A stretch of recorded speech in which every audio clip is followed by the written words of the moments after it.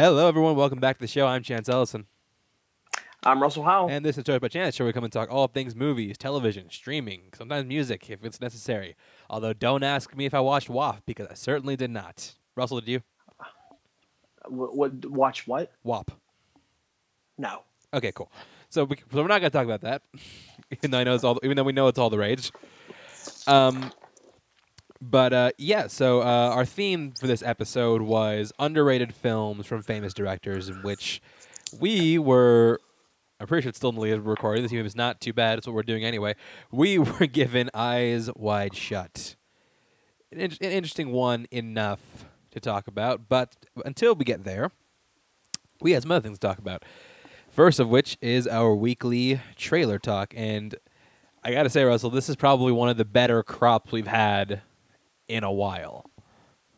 Yeah, it's nice to not have bad trailers in the crop of trailers that we have. So yeah, looking forward to talking about them. Like three of these look like absolute bangers. So first trailer we're talking about is for Critical Thinking. For this movie, we are traveling to the exciting world of chess, which I know how that sounds, but trust me, this looks really good. It stars John Leguizamo, also directed by John Leguizamo, as a teacher who teaches kids chess, and they become good and shit, keep on moving to try and escape poverty. Maybe, I'm not sure. But, Russell, what do you think of the trailer for Critical Thinking? No, I liked it. I thought it was really, really good. Yeah, it's kind of hard to make a movie interesting about chess, but you're kind of invested when you watch the trailer. It's kind of funny because John Leguizamo was our couple movies ago with Super Mario Brothers. I thought it was funny how they kind of just merge their way into our show all the time. But I'm looking forward to this. I think the movie looks really good. It has like a it's pretty much like your freedom writers, your dangerous minds, like Stand Deliver. Like you're just you root for these kids to escape their impoverished lifestyle to try to better themselves. And I think that this movie, especially like sprinkling chess into it, I think's really interesting. Yeah, same thing. I think it looks like a good feel good movie. It got really good reviews coming out of South by Southwest, and it is set for a release. Let me just double check this real quick. Set for, I'm assuming, a digital release, September 4th, 2020. Hasn't landed on Netflix or anything. It's probably gonna land there. And it seems like a good straight to video title. Yeah. Next year we're talking about one that's coming for Netflix. Charlie Kaufman. He made another movie. It is I'm Thinking of Ending Things. So I'm thinking of anything as, I struggle to give a genre for the psychological mind trip movie. I think you just put like a Charlie Kaufman. Yeah, as his own genre. Yeah, he's basically his own genre at this point. It's a movie about a woman played by Jessie Buckley, who's a really good actor. She's great in Wild Rose Last. If you haven't seen that, go check it out. She goes back to her boyfriend's home for the holidays, and then weird shit ensues. I do like the way this trailer builds suspense, because it starts with this. It starts like this voiceover talking about I'm thinking of ending things, and then his dog starts shaking, and that shaking never stops. So you're just you're seeing this, what the hell is going on? I don't know. Yeah. But I really want to find out. Russell, what do you think of the trailer for I'm Thinking of Ending Things? Yeah, I mean, you're intrigued enough because Charlie Kaufman's films are just different. Like I said, he has his own genre just because of the fact that he does things that other, I guess, modern directors don't really do. His films always have his stamp on it. You can always tell it's a Kaufman work, adaptation, films like that. Yeah, I mean, I'm intrigued enough. Toni Collette's in it, so I think she was excellent in Hereditary. I think she's really coming into her groove here in the last couple films. So she looks like she delivers a solid performance in this film. So looking forward to it. She's having a nice little second career here. Yeah, really. She's in a lot of movies, and yeah, she looks great. David Thewlis reteamed with Kaufman again because he was in Anomalisa, which is another really good film. If you haven't seen it, check it out. I think Jesse Plemons is in every film. We'll get to him again in a second, but we're just going to talk about that first. Yeah. Yeah. This film, I think it looks fabulous. I can't wait to check it out. and it's set for a Netflix release on September 4th, 2020. So it's probably gonna be one of their bigger titles coming out of this year. Next trailer, and this is my personal favorite of anything we're talking about today. The trailer for Judas and the Black Messiah. So this movie is about William O'Neill, played by Lakeith Stanfield, and his involvement with the FBI, trying to take down the Black Panther Party chairman, Fred Hampton, in Illinois. And it's funny, like you said, a few things in this trailer threw me off. First of which is Jesse Plemons, because like I said, I watched these trailers back to back in the order that we're talking about. I'm just like, wait a minute, Yeah. what are you doing here? Yeah, I just saw Jesse Plemons. He's everywhere, man. Dude, buy your agent a fruit basket. He's getting that dude works, man. He works, man. He works. He works. Think of all the movies he's been in, even the last like 5 years. Oh yeah, man. Like he's also been in some of like the best TV shows of the past couple of years, like fucking, Friday Night Lights, Breaking Bad, Black Mirror, Fargo. The dude's in a lot of stuff. And constantly works, man. He's young, making that money, man. And he impregnated Kirsten Dunst. Done deal. There you have it. MVP. Wow, she's a lot older than him. Is she really? I would imagine. I don't think Jesse Plemons is that old, is he? Let's find out. It's Jesse Plemons is 32. Kirsten Dunst is 38. Wow. Really? I thought she was in her 40s, man. She's been around forever. She has. Maybe that's why. She got her start so damn young, though. Regardless. Yeah. Like I said, I think this trailer and this movie look awesome. I think Daniel Kaluuya looks like he's bringing it. Lakeith Stanfield, who I love as an actor, is one of my favorites working today. He looks fantastic. I think it's going to be because I've read about the story of Fred Hampton. It's a very fascinating story. I'm not going to tell you what happens in case you don't know, want to go in blind. But yeah, Russell, what did you think of the trailer for Judas and the Black Messiah? I liked it. Yeah, I knew the actors, kind of attached to. I knew that would be you love him, so I knew you'd be all over this. It looks good though. It feels like a Spike Lee film. It does. The grit of it. It's just it looks super fascinating. I'm not familiar with the story, so I'm kind of looking forward going into it blind, like you said, just because I kind of want to be surprised by what unfolds. But it looks fantastic. It does, and you really buy that it's like that era piece, you know what I mean? Like you really buy that you're in that period, you know what I mean? It's super fascinating. I'm looking forward to it. Yeah, no, same here. I think that it looks, I think it looks great. And yeah, this movie's set for the trailer proudly declares only in theaters, which we know that's not true. April Fools in August. Oh, actually, it might because its release date is set for 2021. Oh, okay, then we're good. So we'll see. It might make theaters. And also, funny thing is, it's directed by the director's name is Shaka King, which is funny because that was Chris Rock's character's name in Jay and Silent Bob Strike Back, in which he's also a director. That's hilarious. I'm just like, what are the odds?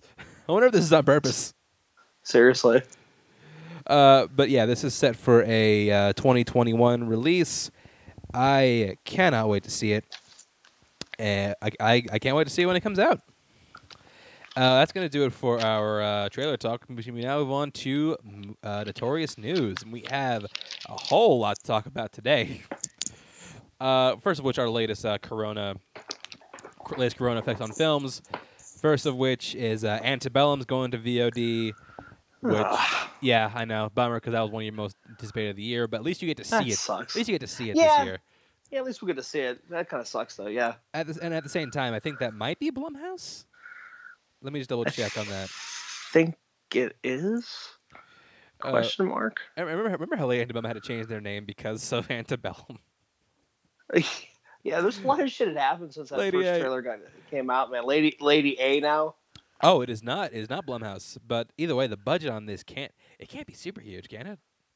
There's not a whole lot of noticeable cast member actors. I mean, there is a good amount of sets and design, which maybe makes me think that it could cost a lot, but it's probably nothing they can't recoup if this were to go VOD.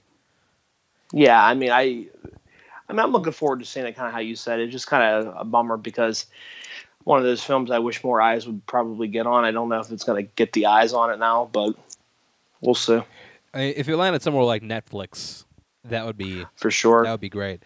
But speaking of Netflix, the Amy Adams film, The Woman in the Window, has landed on Netflix, which is crazy to me because that's That movie looked good, man. yeah, it did. And the crazy thing to me is like that's a Fox film. It's a Fox movie. So I do wonder, like, why did this go to Netflix and not Hulu? Yeah, it's kind of odd. Yeah, I'm not sure if it's because they're more associated with like prestige films. Yeah, this movie looked fantastic. It looked really good. Yeah, did it land on Netflix? Oh, maybe it did not. Oh no, it did. Yeah, they're not official, but they're in talks to acquire the films, to acquire the rights in the film. So, Okay. So yeah, I mean, I'm with you. This looked really good. I was really excited to see this one. Yeah, for sure. I saw the trailer like so much. I'm just like, yeah, I was really jazzed to see it, and yeah, I mean, it's crazy. Yeah, like I said, it's crazy. It's not going to Hulu. It's going to Netflix. But I think that Netflix will probably like you associate like quality like Oscar movies with Netflix. So I think it makes sense. And I do wonder how like the rights to that are going to work. Because like would that count as a Fox? Would that count as like a Fox movie, or I'm sorry, a 20th Century Studios movie? Or would that count as a Netflix film, or both? Yeah, I don't know. I mean, we'll find out. And again, like with the whole, us talking about, with them pushing the Oscars back, but like there's still no end in sight for when theaters are going to reopen. You know what I mean? I know that the Regal Around Us August 21st tentatively, but I doubt. I mean, really haven't heard anything yes or no about it. So who knows? Yeah, not to mention like theaters are trying so hard. Like there's like a Cinemark a few little ways away from me. You can rent that the entire theater for like $100. Yeah. Yeah, and speaking of paying mass amounts for movies, it was announced that Mulan has officially given up the war on Corona, and they are going straight to Disney Plus. But wait, there's more. It is going to Disney Plus for a rental fee of $30 to rent. Yeah. Now, as a lot of people were like very like outraged at this news, but at the same time, like I look at this and I'm just like, yeah, it makes sense because they can't keep pushing this back. Like they got to put it out at some point, and this is a $200 million movie, so look, they're gonna take a hit on this no matter what, but they got to try and recoup some of that money back. I mean, I get it, but yeah, $30, yeah, no, yeah. I don't know, especially when you already have the streaming service and you additionally have to pay again for, you know what I mean? So it's like technically it's almost $40 if you would really think about it. It's almost $10 a month to subscribe for it. You know what I mean? So yeah, but at the same time, like here's how I kind of look at this. Like you think about it like this was in theaters. Like y'all got to go out. Say like what? It's you, Beck. Yeah. You, Beck. I feel bad. Yeah. I feel bad for getting the name of your kid. Ella. Okay. Yeah, you're Ella. good. Ella. Tage. I knew that one. Weirdly enough. And your other stepdaughter. I can't remember her name. McKenna. That's it. I'm sorry if you guys. I'm sorry if you guys are listening. I haven't met you people. Okay. Say it's like the five of you. You go out to your theater. Yeah. It's like $10 a pop for tickets. And you've already got it. Yeah. Yeah. You $10 a pop for all five of you go see it once. Not to mention all the money you're gonna pay for snacks, your goobers, your sweet ropes, your popcorns. You're looking at like $100, man. Well, you're looking at like $100. Yeah. Well, yeah. Smaller families are not. But like it's the same thing because like anytime like I go to the movies when I'm with my family, it's always like me, my brother, my sister, my mom, my aunt. So that's five right there. Yeah. So I mean, you think about it, it's kind of a better value than if you were going to see it at the theater because $30 you can all watch it and you can all watch it multiple times.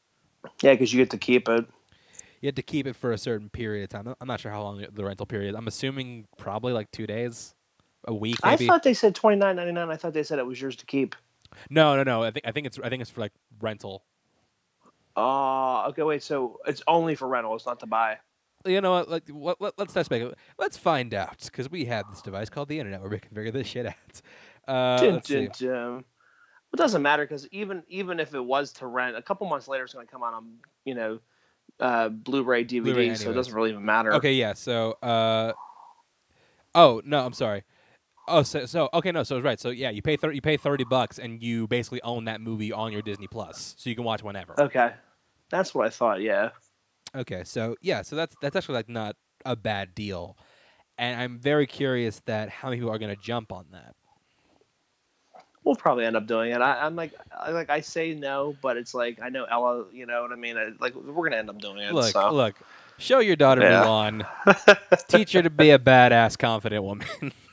I'm assuming. Yeah, I understand. I just, man, I saw that when I saw the initial news on that. I'm like, there's no way in hell. But that was just me. Like, if I you know what I mean, for just myself. Yeah. And I didn't put myself in a situation. Well, I know Ella's gonna want to see it, so I'm like, yeah, we'll probably end up buying it because that's what we do. But yeah. Yeah. So Mulan will release on Disney Plus, I believe in. Okay, let's see. Disney Plus September 4th. September 4th. That's when the rental will start, or not rental, but purchase availability will begin. Next, we have a lot of stories about reviving crap from the 80s. So let's break all this down. First of which, Oh boy, we have the one that everyone has been demanding. Russell, Who's the Boss is coming back to TV. Oh, yeah.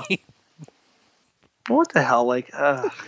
Who's the Boss and Tony Danza and Alyssa Milano are coming back, which I'm just like, wow, we are really getting desperate for properties if we're rebooting Who's the Boss. It's funny. The one chick came into the Tony Danza's wife, and she came into the airport the one day we were working. I remember. Wow. Yeah. But I don't remember. I don't know the actress's name. Nobody does. But the point is, like, wow, like how many of all the 80s properties you could reboot? Who's the boss? Yeah, I don't. I mean, I don't know. I can't. I can't fathom things anymore. Like What's next? The Charles in Charge reboot? I would watch. I was a fan of that. I was a big fan of that show back in the day, man. Yeah, so would I. I don't know. It's a good show, man. I don't. It's probably awful now, like to watch it because you know how you go back and revisit some of the things you used to watch. You're like, ooh, man, that's not that good. Yeah, that happened all the time. But now with Space Jam, I still love that film. Also coming. Let's see. In something else that it's baffling news to me, we are getting a long-awaited sequel to Dirty Dancing, but not Havana Nights, with actual Dirty Dancing, and Jennifer Grey is coming back. Jennifer Grey, yeah. Which is funny. Like you look at the success of that movie. What was the equation of the success of Dirty Dancing? It was Jennifer Grey plus Patrick Swayze equals money. Yeah. Something's missing in this equation for now. I mean, yeah, Patrick Swayze. Like, it's one of the most important pieces of that movie missing, or dead. I would assume so. Like, Havana Nights, was not that good at all. But I mean, wasn't Diego Luna in that film? Diego Luna was in this film, for sure. That was like right when he was like up and coming because still a good actor, but yeah, not. Iñárritu hadn't found him yet. Yeah. Or was it Cuarón? Diego Luna was in back in the day. I remember seeing an NC-17 movie called The Dreamers. He was in them, if I'm not mistaken. I'm not sure, but yeah, how are you feeling about another trip of the Dirty Dancing verse? I don't think we need. Again, I beat the dead horse here when I keep saying it, but it's true. It's like I don't think we really need it. It's like, what can you elaborate on? You know what I mean? Like, what can you do with the story? I don't know, especially when kind of how you said with one of the big intrinsic parts of the whole entire the franchise, if you want to call it that, Patrick Swayze. So I don't know. I think this is just not a good idea. But they're going to try to do anything to put associate the Dirty Dancing brand to it just to make money. I mean that's all it is. It's just a money game now. So yeah, I don't think we should be doing this. But we don't want to see 60-year-old Jennifer Grey try to shake it. Yeah, no, but Jennifer Grey pretty good though. Jennifer Grey post nose job. Wasn't she in? Did she do Dancing with the Stars at all? She did. I think she won. She doesn't look bad. No, she doesn't. She looks really good for her age. And again, post nose job. Oh, yeah, for sure. But yeah, I don't think we need this. Yeah, but either way, if anyone's excited for this, which I don't think it's very Yay! many of you. there's somebody out there like I am so amped for this movie. Here we go. Now you're speaking my language. Kind of how you and I were when we saw the Snowman trailer. We're like, yes, Oh yeah, and then this movie's gonna be awesome. And then we saw the Snowman. oh, such a letdown, man. Oh man. Go check out our old episode on the Snowman. Yeah, that's a good one, man. And then watch the trailer if you haven't seen it. You really see why we were really sold on this movie. This movie looked fantastic. I'm ranking these stories in what I think is going to be like most excited to least excited. Next one on the docket is James Wan developing a Knight Rider movie. I can't. I just don't understand. Now, if you don't know, Knight Rider was a show from the '80s, starred David Hasselhoff, and he had a Yeah. car, talk to him, and help him fight crime. Okay. And funny enough, they did try to reboot this on television, and Val Kilmer voiced the car for a little bit. Oh, Thing is, like, the car kept changing voices. It was Val Kilmer, and then Will Arnett popped in for like an episode. Like they could not keep a voice for the car, which is really weird. yeah, I just man, and you know Hasselhoff will make a cameo in it because he's what I mean, why not? What else is he doing?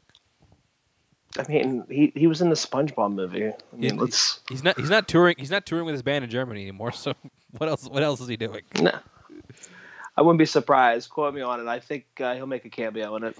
But yeah, but you hear Knight Rider from James Wan. Does that get you any more intrigued? I mean, not really, but I mean, am I gonna go see it? Probably. I want to that's what we see do. the dark, twisted version of Knight Rider. Yeah, I can't see Christine Juan doing it. Christine, but, okay. but Christine is Knight Rider. Yeah. Now, okay, I can get behind that. As long it got to be better than Maximum Overdrive, though, And it'll definitely be better than Fantasy Island. for sure. So, yeah, I don't know. Not excited about that either. What about it? What about this story? What about this story? This tickle your fancy. We are getting a 3 Men and a Baby reboot for Disney I saw Plus, this. starring I just saw it. one Mr. Zac Efron. Which is weird. If you told me like cast of 3 Men and a Baby reboots, I probably wouldn't pick Zac Efron. Not that he's not a talented actor, just like probably go for someone a little older. Yeah, that's the thing, because I mean, all those guys, you know, Ted Danson, Gutenberg, and Selleck, I think they were all like older, obviously, when they were in the movie. So and, yeah, I mean, how old is Efron? I'm very curious. Let's find out. But he's got to be like, I would say, in this like he's 32. late 20s, early 30s. I was gonna say, okay, yeah, 30s. And let's see, 3 Men and a Baby. Who was the youngest person in that movie? Was it Gutenberg? It's got to be Gutenberg, because I think Selleck would have been I think him or Danson would have been. I think Danson would have been the oldest. Selleck is the oldest. Really, but not by much, right? Not by much. Okay. Gutenberg, let's see, he was born in 58, came out in 87. He was 29. So I guess he's around the same age, but he's not. But he wasn't the lead. Yeah, no, he wasn't. But regardless, that was more Tom Selleck's. yeah. But regardless, and the thing is, I kind of wish because they had plans for a third one. They wanted to do it. It was going to be 3 Men and a Bride. It was going to be about. How weird is it that Leonard Nimoy directed 3 Men and a Baby? Did he direct? Yeah, I know it's weird, but did he direct the sequel? No, I don't think he directed a sequel. He did he? He did not. I'm pretty sure he didn't. But yeah, the first 3 Men and a Baby is like it's really good. Oh, it's fantastic, and as much as a lot of people give shit to 3 Men and a Lady, I did like that. And a just little lady. fine, so. I mean, I would have been down to see him come back for 3 Men and a Bride, but now we're getting a reboot. So, are you excited for the reboot? Yeah. And you're excited for the reboot with Zac Efron? I'm gonna say if I'm more lenient towards like what I would rather see, I guess 3 Men and a Baby, I guess would be the property. I guess I would gravitate more to. I guess I don't know, just because of the. I mean, I watched both movies. I don't know. This reboot stuff's going crazy, but it's inevitable. But yeah, I'm more on board with this than I guess the other ones. Well, now the last one is one that I'm actually quite on board with. We are getting a League of Their Own television series. Again. Yeah, I did see that too. Again, because there was one that lasted briefly in the 90s. This one coming from Amazon, Co-creator is Abby Jacobson, who did Broad City, who also star, and Will Graham, who did Motor in the Jungle. And as far as the actresses cast, the only other one I recognize is Darcy Caden, who was on. She was The Good Place. Why did I play so hard on that? She's on The Good Place, and she is hilarious on that show. If you haven't seen it, we're getting a League of Their Own television series for Amazon now. Are you excited for this one? Does this get you jazzed? I mean, I'll give it to you. I do like League of Their Own. I think a TV show would. I mean, you can kind of actually make that. I mean, it's kind of easy to kind of make a story out of that. Just like obviously, like like a Friday Night Lights type thing. Yeah, but a funnier sure. Friday Night Lights with women and baseball. Yeah, I'm down. Yeah, I mean, I think it sounds cool. I think that Jacobson did really good work on Broad City. That show's pretty funny. I love Darcy Kate. I think she's hilarious. I do hope she wins the Emmy for her work on The Good Place because she's fantastic on that show. Definitely excited to see this come down. And yeah, we don't really have like a lot of female-centric sports anything, much less sports shows. I can't think of any besides the original League of Their Own television series. Yeah, really. I mean, we really didn't have much. You know what could be like a really good TV show? What's that? Whip It, the Drew Barrymore movie. I was just gonna say that. I was gonna say like a rollerball type thing. I was literally just thinking. Why doesn't someone do a show about roller derby? Whip It was a really good film. Oh, that movie is like really, really good. For sure, yeah. You totally could easily. Again, it's another thing you could totally make a TV show out of. And not to mention, it's kind of crazy nobody thought of that. And not to mention, like roller derby is like a really big thing now. Yeah, like for sure. It has like a really like big like underground following. So it's just like, why doesn't someone try to do that? It's so obvious. Like, yeah, I was literally just getting ready to think like roller derby type thing, and you took that. Yeah. But totally a great idea right there on the table. Somebody hire us to make a roller derby show. We'll totally do it. Yeah, I mean, we could cast that thing easy. League of Their Own, Amazon. If you're excited for that, sweet. Be on the lookout. We have a lot of other things to talk about. First of which is, let's get this one out of the way right now. Russell, what's your favorite subject in the planet to talk about on this show? Oh boy, my favorite subject. That's right, Disney live-action remakes. Oh God, yeah, you know that. And we are having our next one lined up. That's Pinocchio, in which a story that I think sounds familiar, but I don't really remember it. We are getting a new Pinocchio movie from director Robert Zemeckis and Tom Hanks, who is in talks to play Geppetto. I mean, as far as Geppetto goes, this is pretty much top marks. You can't get anyone better than this. No, I mean, you got the, yeah. And as far as the bar for live-action Pinocchio movies, we can only go up. We can only go up. I never saw Roberto Benigni's one though. Oh, it's so bad. And the fucked up thing is he made another Pinocchio movie, and it's like coming out this year. We're gonna have to do a commentary for that old one. I think that'd be kind of funny. That movie is painful. We should do like Pinocchio month. We do the Disney, the Benigni. We do that Geppetto show with Drew, the Geppetto TV movie with Drew Carey. And then we talk about the Jonathan Taylor Thomas Pinocchio. Oh my God, I forgot about that. Yeah. Boy, that'd be really crazy. People be like, "What the hell's wrong with these guys? Why are they only reviewing Pinocchio movies?" Do they hate their life? The answer is yes. But yeah, you hear this team coming behind this, and what do you think about this news? I mean, yeah, in live I'm tired of it, but I mean. Sure. I do like Pinocchio a lot too. Not as much as obviously like my golden three, obviously the ones that everybody goes to. Obviously Lion King, Beauty and the Beast, Aladdin. That's just kind of why I grew up and really just. They've already done all of those. Yeah, so I'm good. I'm good to go. Pinocchio I always liked as one of the older Disney films. So, I mean, I'll see it. Can't be any worse than the disappointment of the Lion King.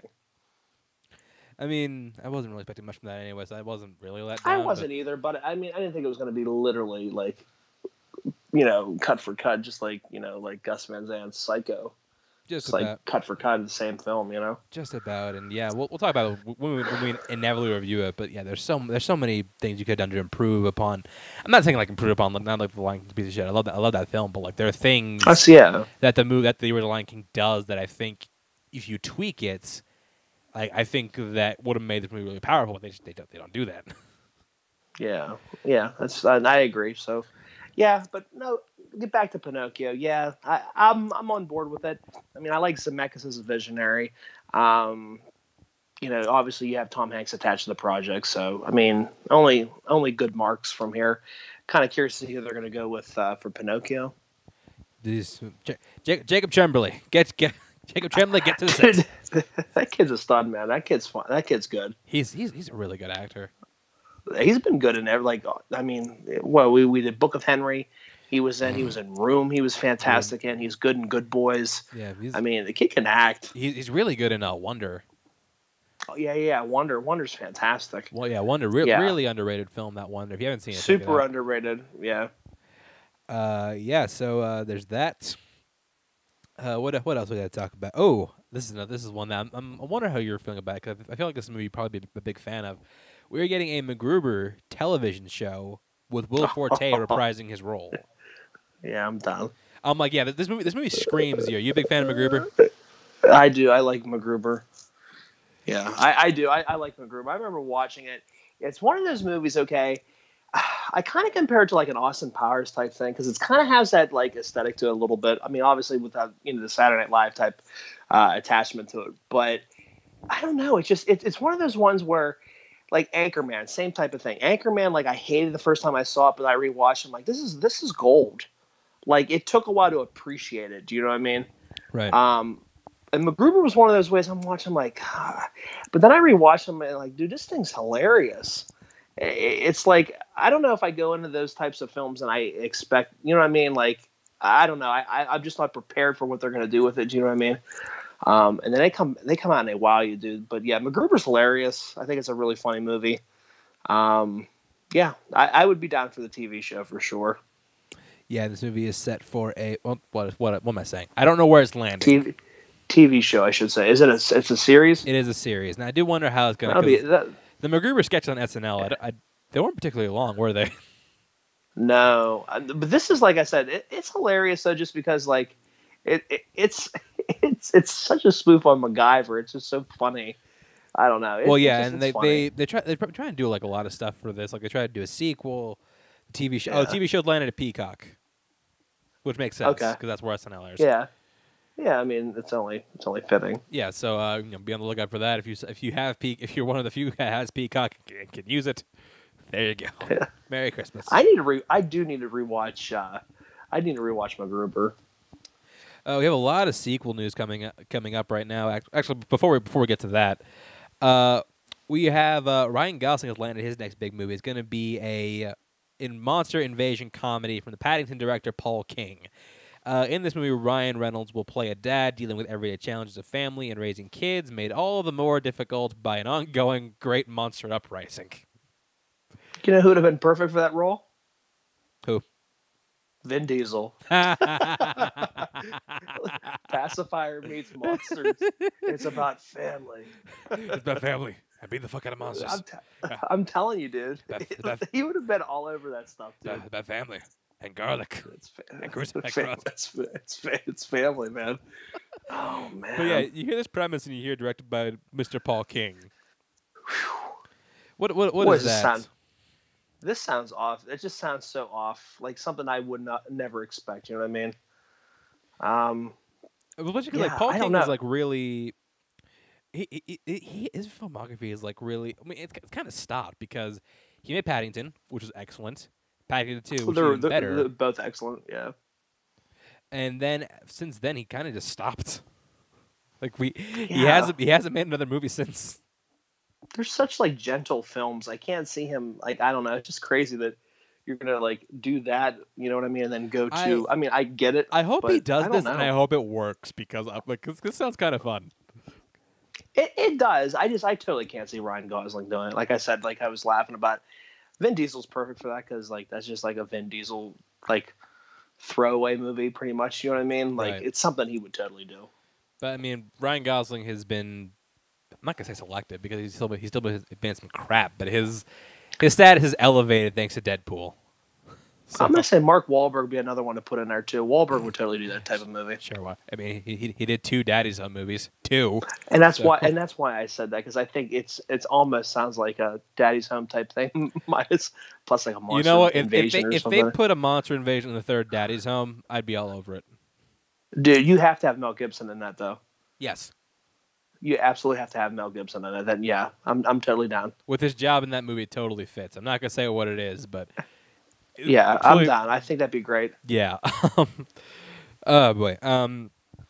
Next story we're talking about is PTA has lined up one of his first major star for his new movie, one Mr. Bradley Cooper, and this will be a coming-of-age drama set in the San Fernando Valley in the 70s, which is basically the same setting of the first half of Boogie Nights, and it's going to follow a child actor attending high school in the Valley. It's going to be like a child actor trying to adjust to regular life. Mm-hmm. Now, PTA is a fantastic director. I'm just going to say that right now. Absolutely. And how do you intrigue me this? You bring in one of my favorite actors working right now, Bradley freaking Cooper. I'm totally snubbed for an Oscar. Yeah, totally. We'll leave it at that. Not snubbed. Not snubbed, just outright, like, shafted. Not even nominated for director. Come on. Like- I can go on and on with this, man. Like, him Ugh. losing that to a pair of fake teeth and lip syncing, like, they could have marched Bradley Cooper to the stage, like, had him pulled out his pants and cane him for 2 minutes. Still wouldn't have been as Yeah. embarrassing as him losing to that. I can't. Again, I love The Star Is Born, one of my favorite movies of that year. It's mind blowing, man. It really is. But yeah, I mean, really mind blowing. he's been like really smart about his choices lately. I mean, he's just signed on for a Del Toro film. He's making another film about acclaimed composer Lenny Bernstein, which he's also directing. Yeah. With this, I swear he had something else he was doing, but can't remember what it was. But he's working, man. He's on it. He is hustling. And yeah, I can't wait to see what he does with a director like PTA. For sure, and it's been a while since PTA threw something out. Phantom Thread was his last. But I mean, it's nice to see, and another thing, it's kind of nice to see him not working with Daniel Day-Lewis, something a little bit different. You know what I mean? Well, So I mean, I'm kind of looking forward to it. that option's off the table now. Well, He is he's retired. he'll be back. It's all. He will be back eventually, but when the paychecks start dwindling, he's like, "Oh crap, I need to come back." when he gets tired of cobbling. Yeah, he's on what the hell, Cameo or something like that. He does like Daniel Plainview on Cameo or some kind of shit, dude. Hello, I came here to tell you happy birthday from Steven. Enjoy your milkshake. Oh. Just like Allow me to tell you a story. Say you have a milkshake, and I have a milkshake, and my milkshake is way over there. I'll take a straw. Watch it. Here it comes. Right there. You drink my milkshake. I'm telling you, Oh my God. I've made Cameo gold, man. I would totally pay for a cameo from Daniel Day-Lewis. Dude, you'd easily charge like $500, $600. Easy money. Yeah, for sure. Perfect. Daniel Day-Lewis, get on it. Yeah, you could do like cameos like right around election time as like Abraham Lincoln. It'd be perfect. Dude, I'm telling you, we have this shit, dude. We absolutely have this stuff on lock. This is like the show of all our good ideas. Seriously, think about it. I think it's absolutely brilliant, and man, they got to get in touch with us because we can make so much money doing that. All right, and now we come to all our sequel news. First of which, Patty Jenkins revealed she is calling it quits after Wonder Woman 3. Now, if you hear a record scratch and be like, Wonder Woman 3? What happened to 2? Well, I mean, 3 has not officially been confirmed yet, but come on, it's going to happen. There's no universe in which it doesn't happen. Yeah. But it's funny. At the beginning of the year, I thought like Wonder Woman was going to be the movie, one of the few movies this year to make $1 billion, like this and Fast and Furious 8 or 9. I'm sorry. Oh, easy. I mean, they would have. I mean, it would. Yeah, they would have. But we still have no idea when we're going to see Wonder Woman 2. My question is, like, do you think that What was my question? What was my question? Oh, my bad. Do you think that this whole COVID pandemic is going to affect the future of Wonder Woman franchise? Because, like, say that this doesn't, God forbid, this doesn't end, it doesn't end very soon, which it doesn't look like it will. Say that were to happen, do you think that jeopardizes the future of this franchise? I mean, again, it kind of just what you said. It's kind of like just like rephrasing what you said. It just depends on the longevity of this pandemic. How long is this going to last? You know what I mean? If this thing goes away and we're making headway to the towards the end of the year, beginning of 2021, I mean maybe we bring this thing out, and we can do this. If not, what are you going to do? You're going to sit on this movie that you have done already, and you're going to like what? All the money that you spent like advertising and marketing and stuff like that. I don't know. Just keep hemorrhaging money.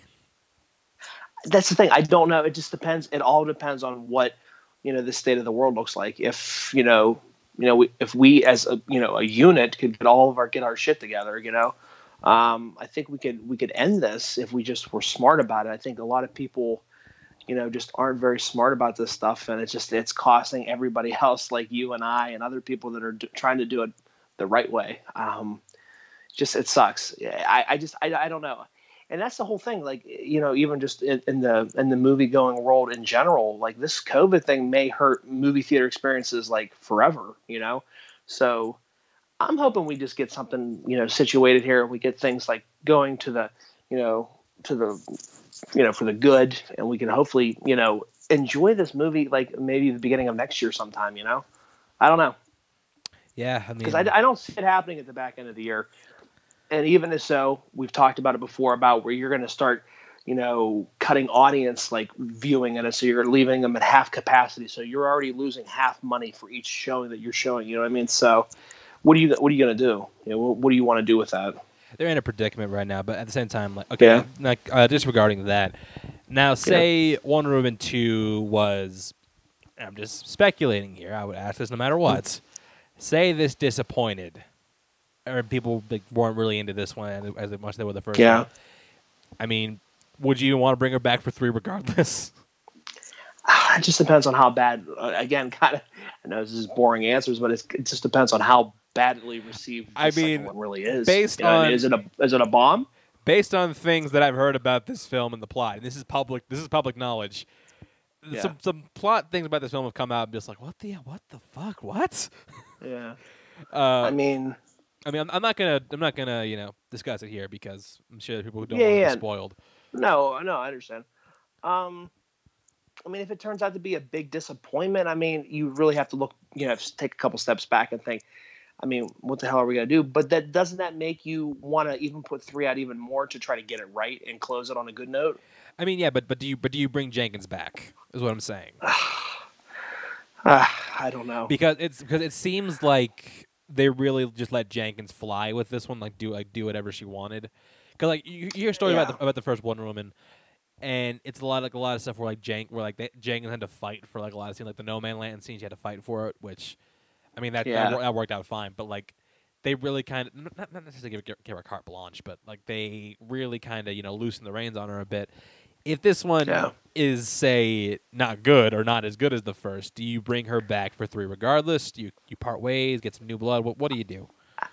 I would bring her back for the third one. I don't think that she has. To me, the first one was such a unexpected, hit and critically loved film. Yeah, it does have its problems, but a lot of those, comic book movies, and I'll include, the MCU and DCU together, have those types of problems. I think she really breathed new life into the DC. I think she almost resurrected it, so to speak. I think you give her another shot to close it out. All right, fair enough. So regardless of quality of the second one, you bring her back for 3 no matter what. I would bring her back for 3 just to because you see what she can do, her potential, what she can do when it's on, when it's hit. Fair. You know what I mean? I think, and on top of it, the second one doing that may only pull out more creative, creative energy or creative ideas and stuff like that from Jenkins for the third one. So to me, I think that would be a good idea, just have her close it out. Well, speaking of female-led superhero movie sequels, it was announced that we've known for a while that directors Anna Bode and Ryan Fleck were not going to come back for the sequel to Captain Marvel 2, and they just lined up their newest director in the form of Candyman director Nia DaCosta. Okay. She'll be picking up the reins for Captain Marvel 2, which will make her the first African-American female director to direct a Marvel film. First of all, let me just say they're really like doing a lot to diversify talent behind the camera. Like where you look at, Coogler, obviously. Yeah, I was just gonna say Black Panther. You got Destin Daniel Cretton working on Shang-Chi. You got Chloe Zhao working on The Eternals. Yeah. You got this. Who else is making movies for Marvel now? Yeah, I mean, Sam Raimi, but he's white. Taika Waititi, he's a person of color. I say Ang Lee, but that's Ang not Lee is that's not technically a lot in canon, I guess, because I'm talking about like for this franchise. But Ang Lee did in fact make Hulk, and we don't blame him for it. The halftime movie, on the other hand, that's another story. I still never saw that movie. That's so bad. We'll get to it, I'm sure. But regardless, I mean, we can't speak to. I mean, we can if you've seen. She made one movie before. It's Littlewood. It was actually like really really good. We can't speak to the quality of Candyman because, like, as of right now, we have not seen it, which we wouldn't have seen it even if it was slated to come out when it was supposed to come out. Yeah. But did this get you excited for Candyman? Because I'm assuming she got this job based on how good of a job she did on Candyman. Yeah, I mean, obviously, I'm looking forward to that. I know I'm not the biggest fan of the Candyman franchise. Again, I only saw the first one once, and I didn't see anything else after that for the Candyman movies. I mean, the first one's easily the only good one. Yeah, obviously, and that's kind of why I kind of just stayed away from it. But yeah, absolutely. Kind of what you said. It's nice to bring in, different, different ethnicities, different, races and stuff like that to especially take part in these comic book, movies. But yeah, I mean, for sure, I think it's a good idea. I love the idea, and I think you and I kind of were on the, the same opinion on this. It was just like how all the unnecessary hate for Captain Marvel, and I'm glad that the movie kind of did. I mean, it was far from perfect, but it's still like. Yeah, I mean, I'm not like a massive fan of it, but I mean, I don't think it's an awful film. I do think that it's kind of bland, has no real personality, Yeah. but I do feel like it's kind of. I kind of put that on the directors because like Brie Larson, she's not great in Captain Marvel, but at the same time, serviceable. Like, she's serviceable at best. But that's not a slight on her talent as an actress. Like I even said it. Like you can only do so much what you're told. You know what I mean? You have to. I feel like she was directed to be that. So I feel like with this kind of new blood, we might get, with some better direction. This could really be something. And it could be, and that's the thing. I'm kind of looking forward to that. It's something like, and especially. Who's the first director for the first one? It was Anna Boden and Ryan Fleck, who did really good movies before this, and just haven't. None of that translated for this. Maybe a different different pair of eyes bring out something different. So here's hoping, and I think it's a good move for the franchise moving forward. I mean, I think we can only really get better. I mean, I thought the first one was okay enough. I think we can really pull out some better material for the second one to make it even better. And I do want to see like where this one does go. Is it going to be contemporary? Is it going to take place still in the 90s? What's going on? What's going on here? Yeah, I mean, it would be nice. Yeah, is this going to be post Endgame? Like, what's gonna what's gonna happen here? So it is kind of it leaves a lot of things up in the air where they're going to take this, especially time frame wise. Yeah, so we'll see when that comes out. I believe Captain Marvel 2 is slated for a 2022 release. Yeah, that's correct. Next thing we're talking about, John Wick 5 has been announced. And like we said, where the hell is 4? Well, it was announced that 4 and 5 are going to film back to back because as soon as 4 wraps, 5 is going to start right into production. Yeah. So on the one hand, this is probably smart because, I mean, the John Wick films are on a very, very upward trajectory. Like the third John Wick made more than the first 2 combined. Like that doesn't happen very often. So that's cool in and of itself. And look, the filming on the first one got halted. I'm assuming writer Derek Kolstad got a lot of time to think about what he wants to do with his franchise going forward. He already had 4 figured out before 3 even came out. I'm assuming he took the time to figure out 5. And Yeah. look, the John Wick films have all been stellar. Like, they have been stellar pieces of action films. Pieces of action films. They have all been stellar action films. Pieces of action filmmaking. I knew where you were going with it. Right. Yeah, I mean, it makes sense that if and if anything, I guess that we can get positively out of the whole pandemic is the fact that we have time to kind of sit back and kind of reflect and kind of just like gather up our creative, ideas and stuff like that. We can step back, like filmmakers can step back and just take time to kind of just breathe a little bit, think about what they want to do with the world that they're creating, and kind of make decisions on whether or not obviously you're filming for what I mean. Oh, well, I have these ideas here. Let's connect it into 5. Keep it rolling. And it's not like I said, it's not a gamble because there was no, unless John Wick 4 like really tanked, which I don't see happening. Yeah, like it already has a big following. It's going to be hard to do that.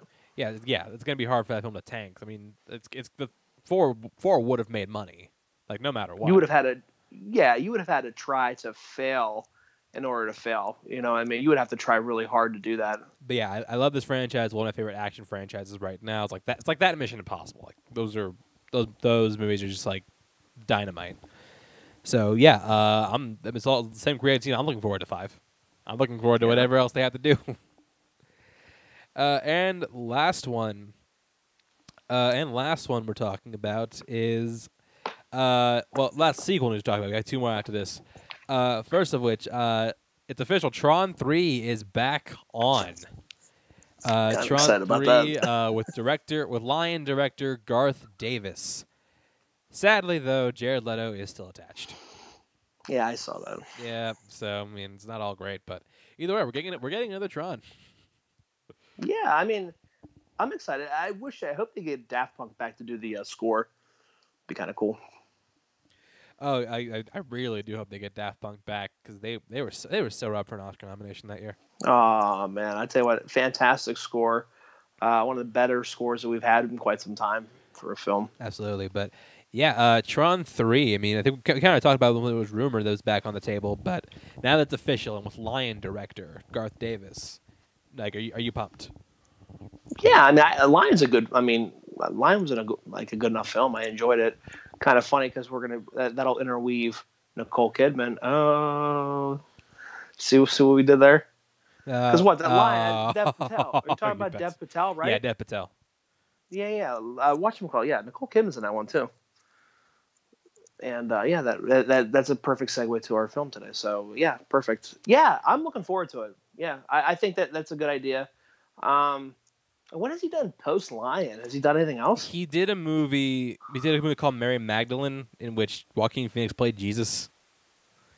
Okay. It wasn't very well received. Okay. Even I haven't seen it yet, but I was at least interested.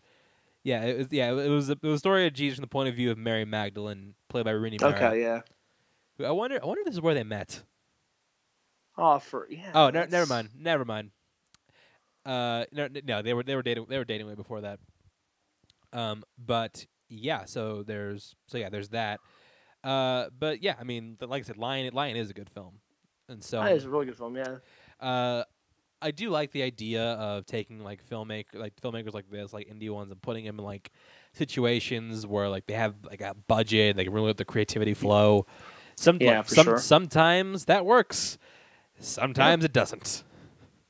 But that's the thing, though. I mean, you get your diamond in the rough there, so to speak, once in a blue moon. And hey, if it happens, it happens.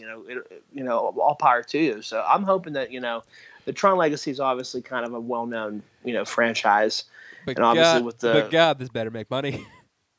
But you know what? Though honestly, and Tron Legacy, I think is really gathering cult status. I think post its 2010 release. Oh, it absolutely is. And I'm on board to say I liked it when it came out. I have watched it but I'd say probably like 2 or 3 times since it came out. I've enjoyed it. I'm looking forward to it. The biggest thing for me is like CGI Jeff Bridges looks Awful. It looks. I get it. CGI Jeff Bridges, yeah, it looks really, Like really weird. You could totally tell it's he CGI for looks sure. like a PS2 character. It looks like he's like glitching, like almost like it's like almost like a glitch. Thing is, I think if we did that now, like a glitch. I think Aw. if we did that now, like, first of all, that effect will look like way more convincing. Well, I mean, we also have Mustache Gate there with Justice League. So I mean, I mean, look, CGI can only take you so far. given smart CG, look, we're not getting the guy who CGI'd his mustache. We're getting the guy who CGI Army Hammer's balls and calling him by your name. Oh shit. Yeah.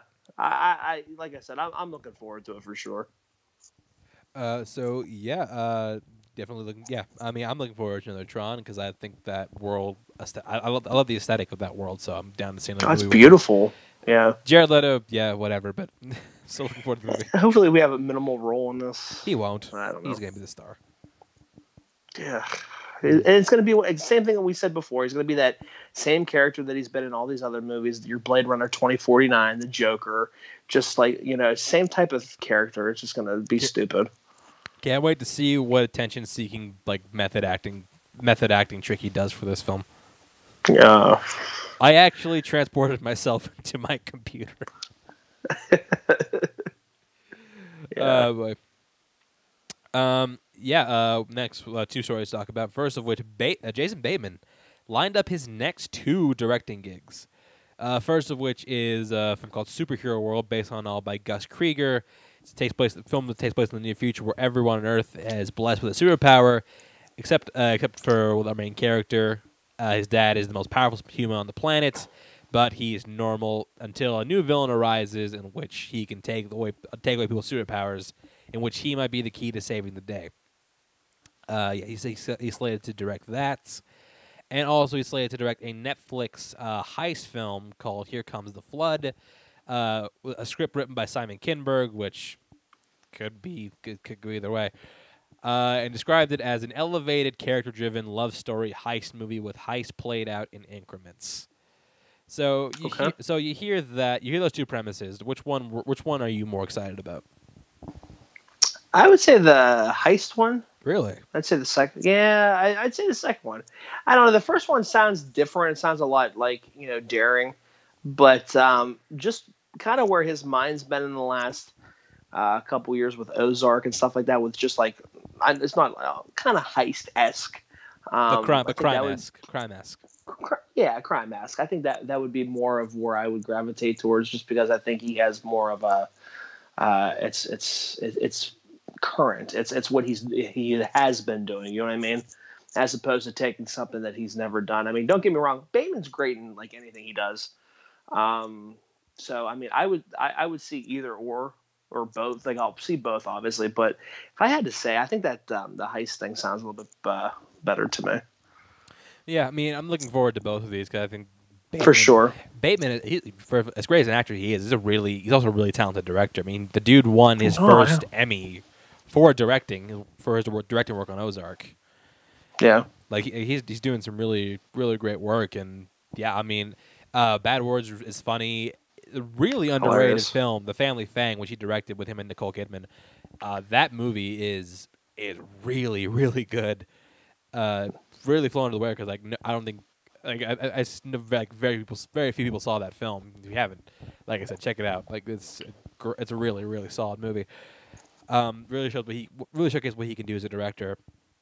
And I like that he's getting like more high profile gigs like this. Like I said, him winning the Emmy for Ozark definitely helped elevate his status as a director. Oh, he's been fantastic. Ozark was, like I said, the 3 seasons that we binge watched, Beck and I, it was just a fantastic show. I'm kind of sad that it's ending next season, but I'm hoping that it goes out with a bang. And I know he'll probably be attached to a couple episodes, I'm sure, directing. Oh, absolutely. And last story we're talking about is the big one. Ben Affleck returning to the director's chair. I know right there, both now. Him and I, we're sold. Like, yep, Ben Affleck directing, we're in. Doesn't matter what it is. Done. Sign me up. But he is directing The Big Goodbye, about the making of Chinatown, which was a landmark production. Really helped change the landscape of Hollywood. Yeah. or was not really Transatlantic, but like it was like the last. It's like the last movie in like the director-driven, like studio-driven Hollywood. Yeah. Yeah, kind of like one last big one from that era. But yeah, I think both you and I were both sold. Like Ben Affleck directing the dude. The dude is a like Oh yeah, for live sure. by night aside, which it really isn't even that bad. It's not great, but it's not like awful. The dude, Yeah, it's still the dude is a great director. Like he is an absolutely. outstanding director. Gone May Be Gone is great. The Town I watched again the other night. That movie is still incredible. I love that movie to death. Towns' his best one. Oh, for sure. And even Argo. That movie's Yeah. great. How should Argo's still have won Best Director. Should have won Best Director for that one. Yeah. But yeah, I mean, Affleck directing again, and this movie about the filming of Chinatown, one of my favorites. And have you ever seen Chinatown? I have, yeah. Polanski's film with Nicholson. Yeah. Okay. Yeah. I'm assuming Yeah. you have. It's definitely one of my Yeah, favorites. no, and I can't wait to. I saw it once. I definitely need to revisit it again. I mean, I love Nicholson, so obviously I've seen it. Yeah, I think I like that whole entire, that whole entire premise of it. I think that's really cool. It's also like, it's also like a big like prestige. This is definitely gonna be an Oscar film whenever it comes out because. Oh, absolutely. What have we been proven? What has been proven throughout the years of the Oscars? Hollywood loves movies about movies. Yeah, and they love, especially when Hollywood at its peak and stuff like that, and just celebrating Hollywood. Or I should say the Academy loves movies about movies. Yeah, and especially Hollywood. I mean, they they love that, recognition, and I think that this has it written all over it.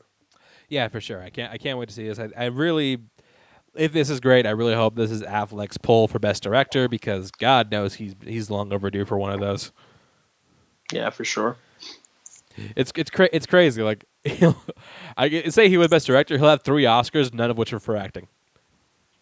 Yeah, screenwriting, producing, writing, and produce. Yeah. Yeah, if he wins for Best Director, he'll win like every other major award that's not acting, even though he's known as an actor. That's crazy. But yeah, I know we're both looking forward to that. And now we come to the main event. We are at our review, and the movie of the week, Eyes Wide Shut. So Eyes Wide Shut came out in 1999. It was directed by Stanley Kubrick, one of arguably the greatest directors of all time. It was his last movie, and actually, he screened this to the WB execs, I think 6 days before he died. Yeah. So yeah, the dude was he was a workhorse. He really was. And what a movie to go out! What an interesting movie to go out on. Seriously, and it's funny because a lot of people will always say this about Kubrick's work. It may translate as a failure, but over time, it gains that notoriety and it gains that following. Oh yeah, I think that's the beauty. I think that's the beauty of Kubrick. That's like a common occurrence in just about all his films. Like they're all like not a lot of them were like very well received at the time. But you watch him, Jesus Christ, it's something about the more and more I think about it, because this will be obviously our second Kubrick film. Obviously, The Shining was our first. Where you watch things and you get so much. It all depends on what you're going through, like in your life or just like life experiences in general, to get different things out of Kubrick's work. And I think that in itself shows you what a great director he is. And I think that really, when your work can do that, you absolutely can stand the test of time by doing that. And I think that his work, especially in this film, I think it's crazy how much stuff is like, it's just, I don't know, it gains a cult following with all of his stuff that he does. Yeah, so let's not waste more time. Let's get into this movie. This is Eyes Wide Shut. So we meet our main characters, Bill and Alice Harford. Yep. Played by then married couple Tom Cruise and Nicole Kidman. I cannot confirm or deny that this caused their divorce. Because they were divorced 2 years later. Yeah. Who really knows? Yeah. So, but okay, let's just quick poll of the audience: were Tom Cruise and Nicole Kidman the prettiest couple of the '90s? I mean, think about this though. I mean, like, how gorgeous was Nicole Kidman in the beginning of this? Like, it just in this film in general. How gorgeous is Nicole Kidman now? She's still gorgeous. I'm saying, like, this is the most sexual I think she's been in a movie, though. Do you know what I mean? Probably. I think it's easy to say that. Well, I mean, but just and like also how given the subject matter of this film, that makes sense. well, obviously, but how confident. Like the confidence just reeks off of her body. Right. This whole entire film, you know what I mean? This is a different side of Nicole Kidman that we've never seen. No, up to this point, we never seen Nicole Kidman do anything quite like this. Yeah. But yeah, I mean, they were a handsome couple in the '90s. Seriously, yeah, absolutely. I think like everybody kind of just wanted to be them. I would imagine. And like looking at them, like they both age spectacularly. Yeah. Oh my lord. I mean, Cruise, 55, looks tremendous. She does. Nicole Kidman looks fantastic. 50, she looks literally 55 and go into space. Seriously, and constantly have to be running in your films, you know. But yeah, so we meet them. They're going to a Christmas party. It's very ritzy, and I do love the design of the production design of this film. Oh, it's beautiful. Yeah, this party scene especially, the scenery is just, it's gorgeous to look at, and you can, like, even if you didn't know it was a Kubrick film, you could tell Kubrick directed it from the start. His signature long takes, his zoom outs. He busts out all his tricks for this movie. Mm-hmm. And then, you know, the party is going well. Bill sees one of his friends from med school at the piano. At the same time, Alice is being hit on by a dashing Hungarian man. Can't think of the name. Can't even think of the actor because it's not someone super famous. No, but yeah. But if you've seen the movie, you know what the hell we're talking about. But I imagine Alice just like, oh my god, I can look up at this guy. Hello. This guy is trying to seduce Alice. Meanwhile, in something classic Tom Cruise fashion, especially in this era, two models are trying to seduce him. Who needs one when you can have two? Yeah, it's like you could take your one. I got these. I will say though, neither of them is pretty as Nicole Kidman. No, I mean, but those models were, pretty damn good looking though. They were.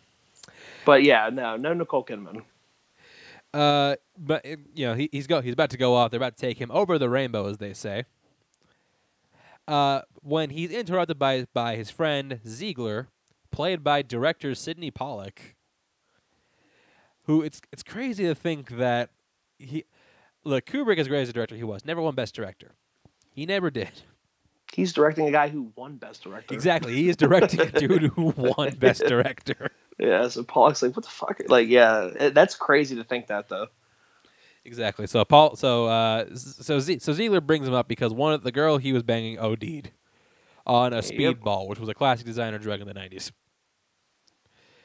They bring her up, but she's not doing so hot. Meanwhile, the Hungarian is still seducing Alice, and I mean he is fairly charming, and they do have for the one scene they do have chemistry.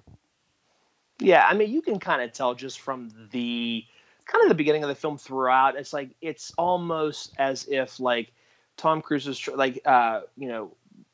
Bill Hartford's character is really just trying to look the part.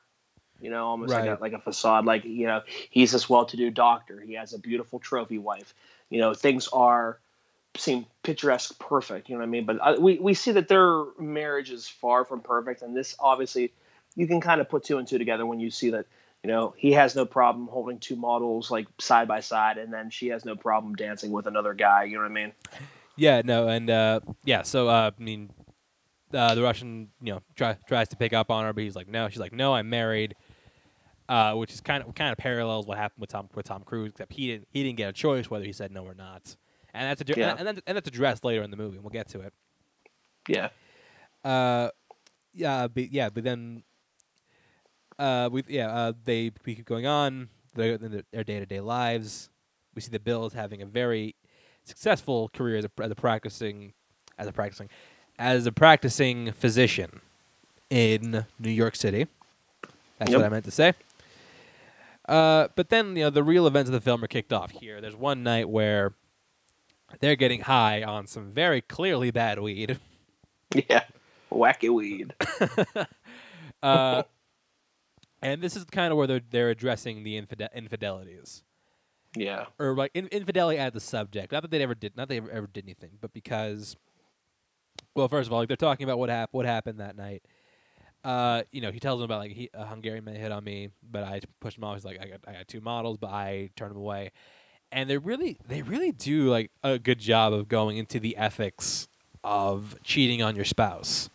Yeah, who's more liable to cheat? Why is it like the difference between like when a man cheats versus when a woman cheats? Yeah. And I think again we can use the fact that they're both married at this time. So I think that when you're seeing it on the screen, I think Kubrick really brings that out of Kidman and Cruise. You know what I mean? When they're having this conversation. No, they really do. I honestly think that's like a reason. That's the reason they were cast. No, not just because they're great actors, because they are, but because they have that like prior background. And Russell, I want to ask you, like, as a married man, does a scene like this like resonate for you? It's funny because this is the first time watching it married, and my wife wanted to watch it, obviously, because I told her about this, right. And it was one of those ones I was like, oh, I'll rewatch it with you because I absolutely adore this movie, and I'll rewatch it. But watching it like that, kind of how you have that scene where Alice is like wanting to know like how she goes. Did you fuck those two girls at the party? And and then Will wants to know like who the guy was that she was dancing with, and like Alice is kind of playfully like was joking around saying that basically he wanted sex, and they're both laughing about it. But there is that type of boundary, like as a married couple, to where it's like you get jealous. And that, again, this is kind of a segue into what they were talking about when they were saying that, Alice is basically trying to make him jealous. And then Cruise's character says, and Bill doesn't get jealous. He's sure of her. Yeah. No, he's sure of her. Yeah. And I think to me as a man, it's just like, in general, that's your wife. You get jealous of things here and there. You know what I mean? Even like past like our relationship, like before we were even a couple, you know what I mean? You get jealous of like situations that you hear about and stuff like that. So that definitely wears on you. So I could see where, Bill's character's thinking at through this, you know what I mean? He's trying to put this facade on. Again, it's all about facade. Like I'm going to keep going back and forth at it, because even like when we go to the party with masks, a facade again, you know what I mean? I think it's that type of, reoccurring theme in the film. But like just to even see, Bill being like so sure that his wife is just, he's so sure of her, you know what I mean? Like he just doesn't even want to get jealous because he doesn't want to let that man side of him down. You know what I mean? I guess like that alpha male in him. You know what I mean? And also like it's a thing where a comment like that would usually be seen as a positive, but like they recontextualize it to the point where, for sure. Him not being jealous is almost kind of seen as a bad thing because he doesn't think his wife has it in her to cheat, or that like it kind of makes it think like maybe he's taking it for granted. But no, like it's supposed to, like you would say something like that because you trust your wife to not cheat on you, but they're kind of like like examining the psychology of that. I think it's like this scene is like really fascinating to me. And no, it absolutely is. I'm glad we're kind of like cutting this in a little bit more. But to me, it's like kind of how you said, you have that thing where it's like, you like that. Like you should like be like kind of like, yeah, that's my wife. You know what I mean? Yeah, that guy wanted her. You know what I mean? Like, yeah, I go home with her. Do you know what I mean? That type of thing. I think Bill kind of spins it out the other way, basically saying that, he doesn't get jealous. He's so sure of her because she's just so boring that she's not going to do, you know what I mean? She's not going to upend her life now because, she lives comfortably. We don't see Alice, really working. She pretty much takes care of the kids at home. So we don't really see, those types of things, Yeah, and I think that, she really starts to try to push Bill into like the white hot rage mill, because he tells him a story about how when they were going to Cape Cod, she saw like a naval officer who may or may not have been played by Keith Urban. I don't know, but she sees a Navy officer who she was really attracted to, and she was just like, had he asked me to just drop everything and go away with him, I would have, but I couldn't find him anymore. And as a man, think about hearing that. Okay, so you that would be literally like the same type of situation. They both have a child, and it's like you would gamble away, another half, your spouse and your child for one night of infidelity. It's crazy. Oh, It's a it's right. slap in the face. It was just one night. Yeah, she said she would throw it all away for that one night. Yeah, it's crazy, and you can see like the rage like building in Bill, and that really goes to credit to yeah. Cruise's acting because fantastic. And obviously we've seen what he did in Magnolia, so he absolutely can crush this. Were this in Magnolia? This and Magnolia were the same year, weren't they? I think there was 99. Yeah. Damn, he had a great 99. And this is and a little sidebar. This is our first Tom Cruise film we got to review. No, it's not. We did Collateral. Ah, shit, we did. Never mind. I was all excited. I was sitting there thinking, I'm like, I swear we did a Tom Cruise movie. Never mind. This is our second TC movie. Yeah, cool. Yeah, right. We did. How did I forget about that? I'm not sure. It's been so long. It has been a while, but yeah. Yeah.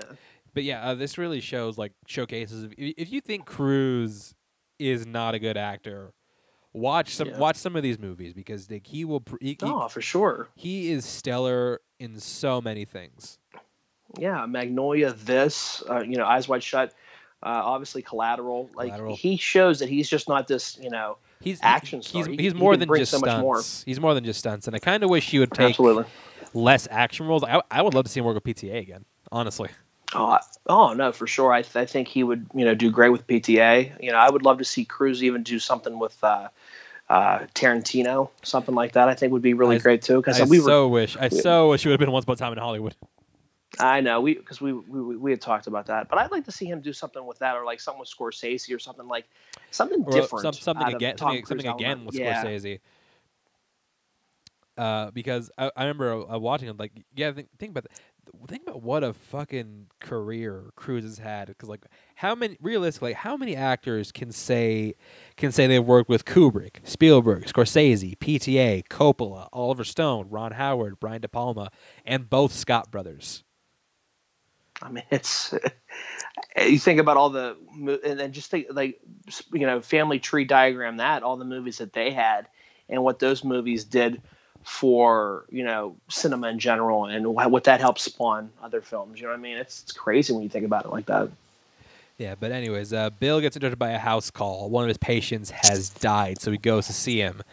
And then the daughter of the guy tries to pick up on him, but he turns it down.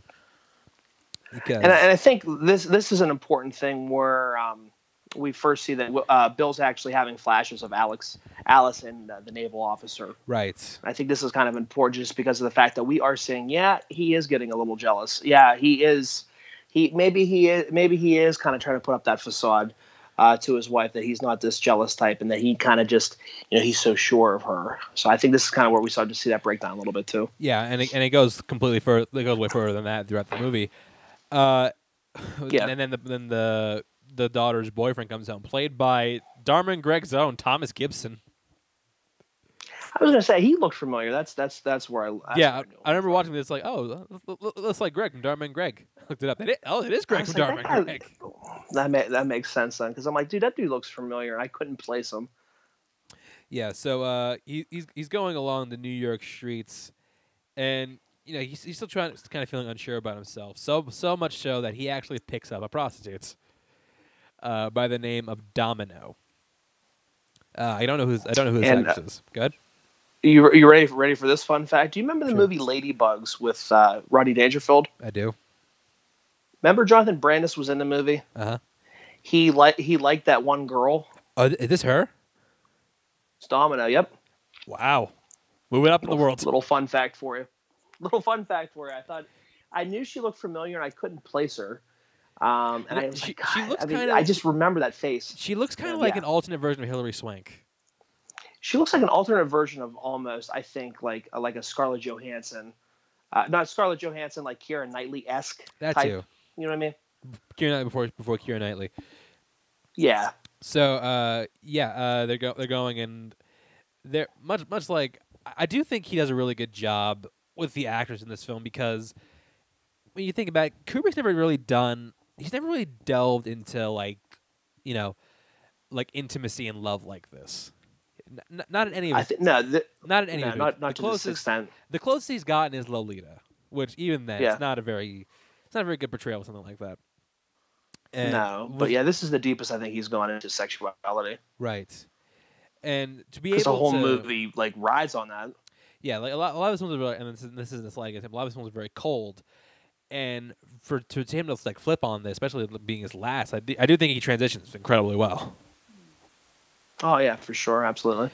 Yeah, so Bill gets a call from his wife, and ultimately he decides that he can't go through with it. So, in a kind way, he pays her for the time used, and well, not time used, time not used, and Time unused. and he goes on his way. Did you ever notice during the film? Am I the only one that noticed like the phone ringing signifies something? Like he's either doing something he shouldn't be doing, or he's like in a position he shouldn't be in. Right. Or is that just me? No, I did notice that. We'll talk about that, at the end. When Okay. really dive into Okay. like the meaning of all this. All right, cool. So he decides to go to a jazz club where his homie's playing Nicholas. No, it's Nick Nightingale. Nightingale. Nick Nightingale. I'm like Nicholas Nickleby. No, that's the movie. Nick Nightingale. Played by Todd Field, who I did not know was the director of Little Children. And In the Bedroom. Which both are really good movies. When's he gonna make something else? That's the other thing I was like, because when I was going through all this, because like I told you, like I watched a ton of stuff on this because I'm just like absorbed by this film the last couple of days, and both excellent films. Like In the Bedroom, I remember moving a little slow, right? But the performance of Little Children with like Jackie Earle Haley as a molester, and then you had like Kate Winslet giving a great performance as she's fantastic in that movie. Yeah, fan. And so he's even Patrick Wilson. Like that's a tremendous film, Tom. Hope we get to talk about that one day.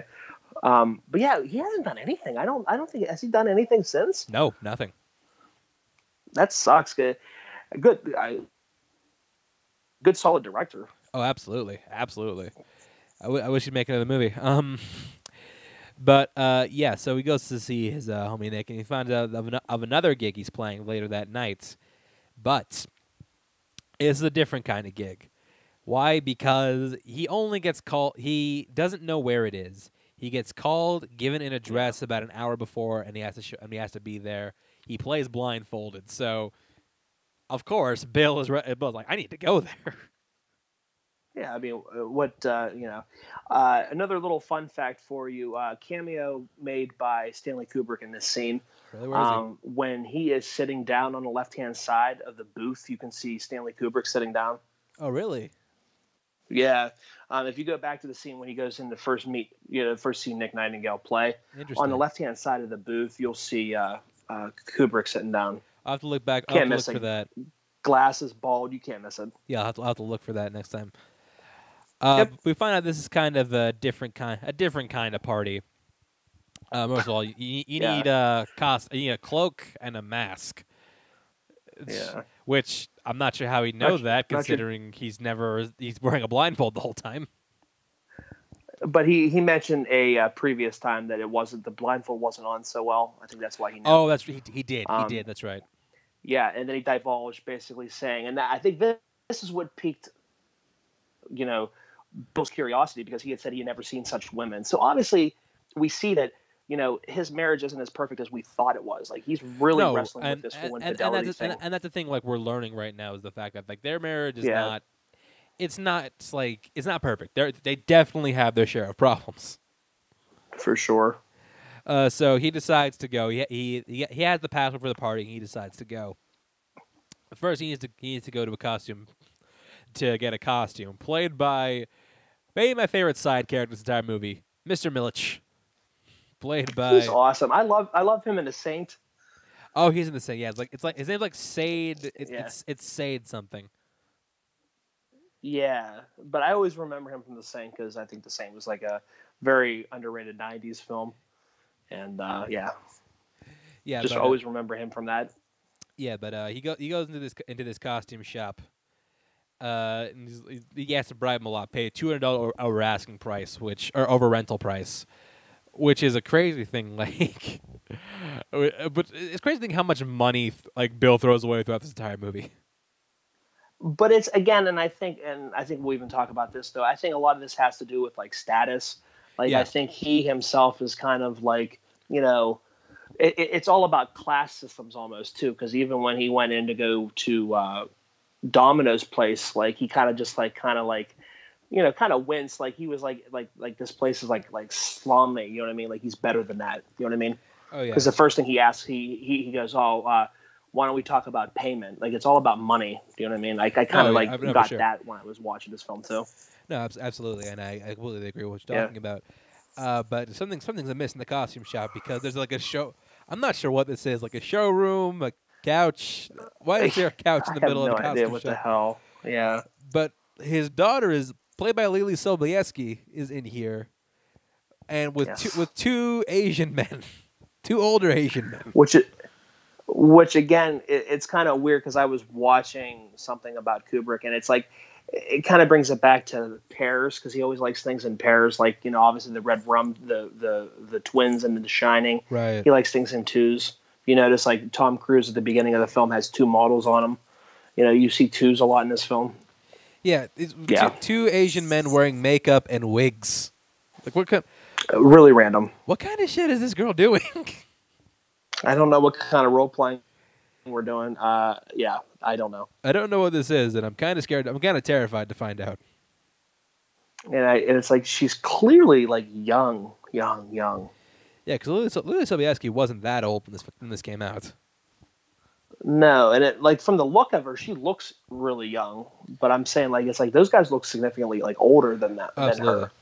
So yeah, Like, and the more I see this, the more I think she was the prototype for Jennifer Lawrence. you could absolutely think that. And what about the score? Like, I think we should just talk about that for a second. Oh, The score is the fantastic in this film. The score, my favorite parts of favorite part of the score come later, but the score is absolutely it's Oh, stellar. Kubrick does a perfect job, I think, just setting the mood with the music. Oh, he does. Like you look at like this cab ride right here, where like he's still like he's on the party and he's still like envisioning like his wife with that naval officer. Like it's straight up, it's haunting him. Like the thought of that is just like he can't get it out of his head, which is why he's on this whole journey to begin with. And I love the way that Kubrick shoots this next scene with the cab, Yeah. ride. Just like how you can see the men waiting outside at the gate, but they pull up a little bit more. You can still see them in the background. I think that's kind of cool. Oh yeah, and I love the way he transitions from like city to like suburb to like just straight up like in the middle of nowhere. And it's scary as hell. And I think a lot of that has to do obviously with the score, but it's just like you think about it, like, oh my God, like he's like in the middle of nowhere. It's scary. Yeah, so he goes up, he gets the password Fidelio, lets him in. Fidelio again. He goes inside, and we see that this party may not be what we thought it was. Actually, it's definitely not what we thought it was. Especially if you have the unrated version like I do. It's definitely not, you know how you say it's not your grandma's root beer or grandfather's root beer. This is not your typical birthday party. No, this really isn't, because there's like a dude dressed in red and a circle of women. They all take their cloaks off. Like it's this scene is bizarre. Now the staging and direction, cinematography of this scene is fantastic. Yeah, and it's one of those scenes that kind of like it burns in your head once you've seen this movie. You kind of just remember like him seeing that because like it just pans out. You can like again, Kubrick's work behind the camera is just beautiful in this scene. Like he just really showcases what a great director he is. Just like as we see kind of like this mysterious, shit going on before all this stuff happens. It's really crazy. Yeah, and it's. Even your question, like you're going down like a really like bad mind trip, and like someone who's up on the balcony like looks like right at Cruise, and they are able to tell instantly that he doesn't belong there. Which always question me like what is it about him that like gives the impression that he's not supposed to be there. I mean, That's the thing because he's dressed like everybody else is. we find out later something that might be a giveaway, and we'll definitely talk about it. But yeah, like he should not stand out. But I think that in this society he totally does. And also, actually, something I also, but a reason that it could happen is because when they're doing like the circle shots, like they pan over, and you can see like he's like standing like by himself, like he's out of place amongst everyone in the Look scene. look at the scene when like he's like just following like while these orgies and these different sex acts are happening. He's just kind of like walking around like nobody else is doing that. Yeah, like his body language is completely Yeah. different, and that's like again like another conscious like directing choice. Like Stanley had to tell Tom to be like, hey, look, I need you to move differently to give the impression that you're not supposed to be here. Yeah. Yeah, like you can absolutely tell like when it's doing that like pan shot, you can tell like where he is in this particular scene. But yeah, so a lady from the circle goes and picks him out. They go off and they see there's a lot of promiscuous activity going on in this house. And this was actually if you're watching the rated R version, it's been conveniently blocked for you. Oh yeah, no, like this was actually like a big thing where like Kubrick had to like heavily edit this, like because the last thing he presented was the would have been NC-17. Yeah, it would have been NC-17, so they had to like input some like rudimentary CGI in order to hide things. Yeah, so they literally placed like people in like capes or like in like their costumes or whatever. But I bought the unrated one when it came out. I bought the first one. I have 2 copies of Eyes Wide Shut. Bought the first one, the theatrical one, obviously the one that was edited, and then like years later they finally released the unrated one, which had never been released before. Right. I wanted that one because that was how Kubrick intended it for it to be, and that's kind of how I wanted to watch it. You know what I mean? I didn't want to watch it with people in front of people. You know what I mean? Like he didn't want it that way. He just did that obviously because he wanted to give it that R rating. Well, I mean, the studio did that way because. Oh, the studio too, yeah. But yeah, so the woman's just like, hey, like you're in danger. You need to get out of here while you still can. But then he's like, another guy comes up to him. He's like, hey, you guys that came in a taxi? He's like, yes.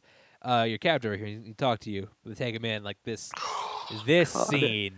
Holy shit! This part is so fucking scary, dude. Oh my god. Because like he walked into this room and like everyone in masks is there, and like he just like punches in to like hordes of masked faces. Absolutely, and like the whole time.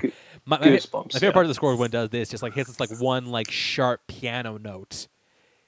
Dun, dun, dun. Yeah, just like over and over, like exactly, and that sets the mood like perfectly. Like that sequence, like it's incredibly horrifying. Oh, it's like the goosebumps that go on your like on your arms, like cover your arms, like if you're submerged in this movie. Because you got to keep in mind, like this movie is like we're over an hour and like a half into this movie, like an hour and 20 minutes when this movie comes in, and it's like, oh, it's so haunting because Bill's not supposed to be in here at all, and it's like shit. Like you're like, well, wait a minute, it's just a taxi driver. Well, why would the taxi driver? First, it's not the taxi driver because he would have to have the passcode to get in. He doesn't know the passcode. He does not know to even get up to the front door. So it's like you kind of know something's funny. Running amok here. Funny, the doctor didn't figure that out. Yeah, kind of like it was like you really thought and then they didn't even escort you to the front door where you think the taxi driver would be. But yeah, he's put before the guy in red, and he's like, "What is the password?" Like Fidelio, what is the second password? And he's like, "Oh shit, I forgot. I seem to have forgotten it." Yes, I have forgotten the second password. He's like, all right. He's like, all right, bitch. Take off your cloak and your mask. He takes it off. I expected everyone in these cloaks to be like, dibs. But it's like that scene when he first takes off his mask. It's like, how do you feel at that specific moment when you're Bill? Like you're this like prominent doctor and you're running this risk that somebody's going to see you that knows you. Do you know what I mean? and you're just like, you don't have that mask on now. It's like you're your person now, and it's like that's scary because like everybody else is like completely covered up except him now in this scene. Right. So just like, okay, take your mask now, take off all your clothes, and you're like, wait, what? He's like, what? No, I'm good. It's like, take off your clothes, or we're gonna take them off for you. Just, and you're It's just like, you're, all right. you're like really like clenching, like what's gonna happen next? Until the same woman from earlier, with the headdress, was just like, okay, look, what did she say? It's like, I'm gonna redeem him. She's gonna redeem him. Basically, she's gonna take the place of him. So like whatever they were going to do to him, they're just gonna do to this girl. And I think that's why Bill starts to kind of probe what the hell is gonna happen to this girl. Like, what are you gonna do to her? Yeah, for sure. So, he's able to leave. He goes back home, and his wife is like, she's laughing. She's laughing, and then she starts to. This is really like Nicole Kidman's like stealing scene. Like she's also stellar in this film. She's Oh, an absolutely. incredible actress, and she's great. This was probably my favorite scene of her in the entire film. And she's just like, what was happening? She's just like, oh, I was dreaming about that naval officer, and we were having sex, and you were watching. And, like she's like, I was having sex with all these other guys while you were watching, and I was laughing in your face about it. And you're like, wait a minute, and how, like, when you're just thinking about this, you're like, holy shit, like Bill just like experienced this almost, you know what I mean? Yeah. Like the dream in essence, like he's seen people get passed around, like women getting passed around and stuff like that. And I think it's really, really strange how, Alice's character dreamt kind of almost kind of the same type of thing that Right. basically he just got home from. Yeah, and she wakes up, she's crying because like she feels really bad because it felt so real to her. Yeah. And yeah, we talk about the chemistry with everyone else. Their chemistry together is, I mean, it helps that they were married at the time, but they're still fantastic on screen. Oh, for sure. Yeah. So, meanwhile, while she's telling the story, you can see like Bill not really knowing what to make of this because like part of his angry part, like you said, part of his angry part was just like, oh, I did almost just get passed around as well, so I guess I can't be too mad. Yeah. Well, then you got to think of how long he's actually been out. Like he was just supposed to do that one little house visit and stuff like, or not the house visit. He's already come. Yeah, the house visit, and what he has done. Or no, wait. No, yeah, he did the house. He did the house call. Yeah, he was supposed to do the house call and then come back. He did the house visit. So he's been doing like, yeah. But think of all the things he's been doing to lead up to this. He's had a huge a long night, too. You know? So we go into the next day, and Bill's out and about. He tries to meet his friend Nick. He doesn't show up. He doesn't show up to the cafe he usually goes to. So he goes to his hotel where he meets the desk clerk, played by Alan Cumming. What? It's crazy because this. What Bond film was he in? Was he in Tomorrow Never Dies? He was in Tomorrow Never Dies. Yeah, and then he played Nightcrawler next too, didn't he? He did. So I mean. Yeah. Yeah, it's like a really weird cast. I think Tomorrow Never Dies. Yeah, they just dropped Alan Cumming like this random. I was like, oh, okay, I guess you're in the movie now. Yeah. Such a random like cameo, I guess I'll use it because it really is a kind of cameo. Yeah, but things are a little amiss because he goes out. He's been checked out by some other guys. They took him away. He goes back to the costume shop to where like something like Mr. Mills was holding the two Asian guys, basically hostage, inside that little glass prison. Yeah. Holding him in there, but he gets back the next day and everything's fine. Yeah, which is really off-putting. Yeah, so things are off. Like he goes back to the mansion, like there's nobody there. Yeah, it's like it never took place.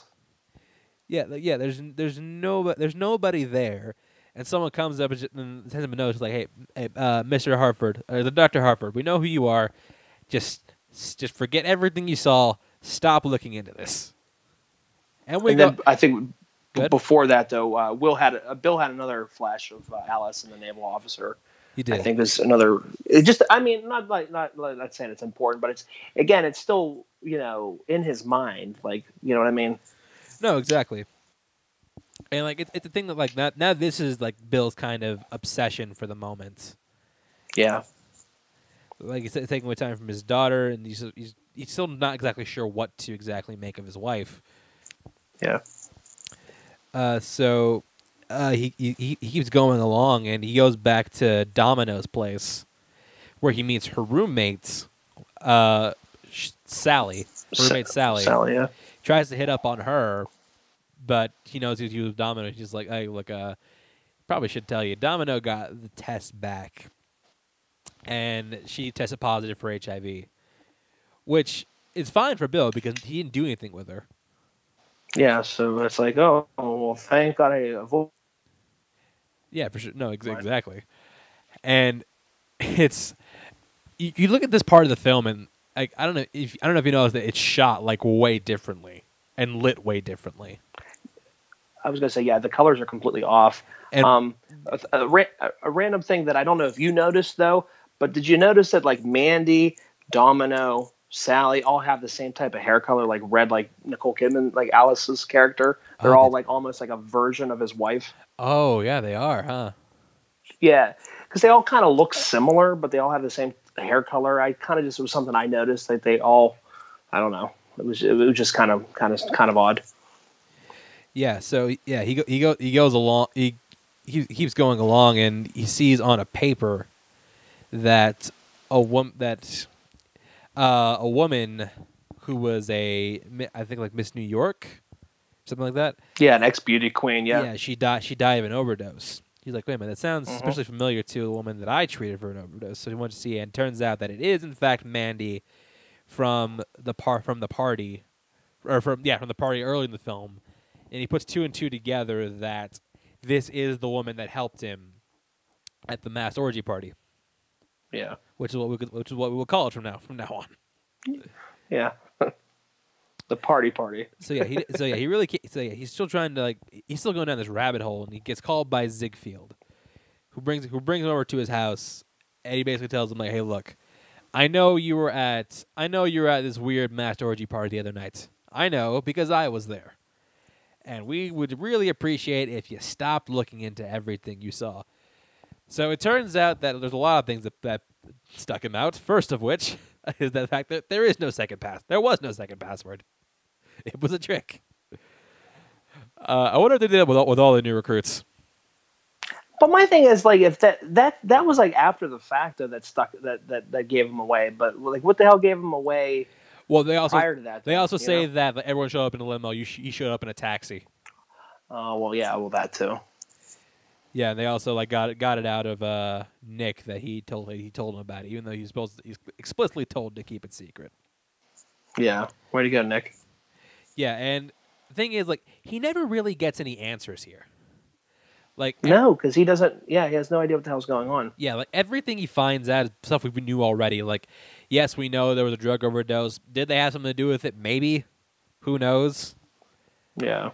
Like, it's kind of a thing where, like, I don't, and this kind of thing like coming up on the fly right now. Like, what if, like, whatever happened to her that night, like, in place of Bill's character, what if that's what pushed her over to the edge, and that's what got her to OD? Yeah, or the fact that they wanted to silence her and they killed her. You know what I mean?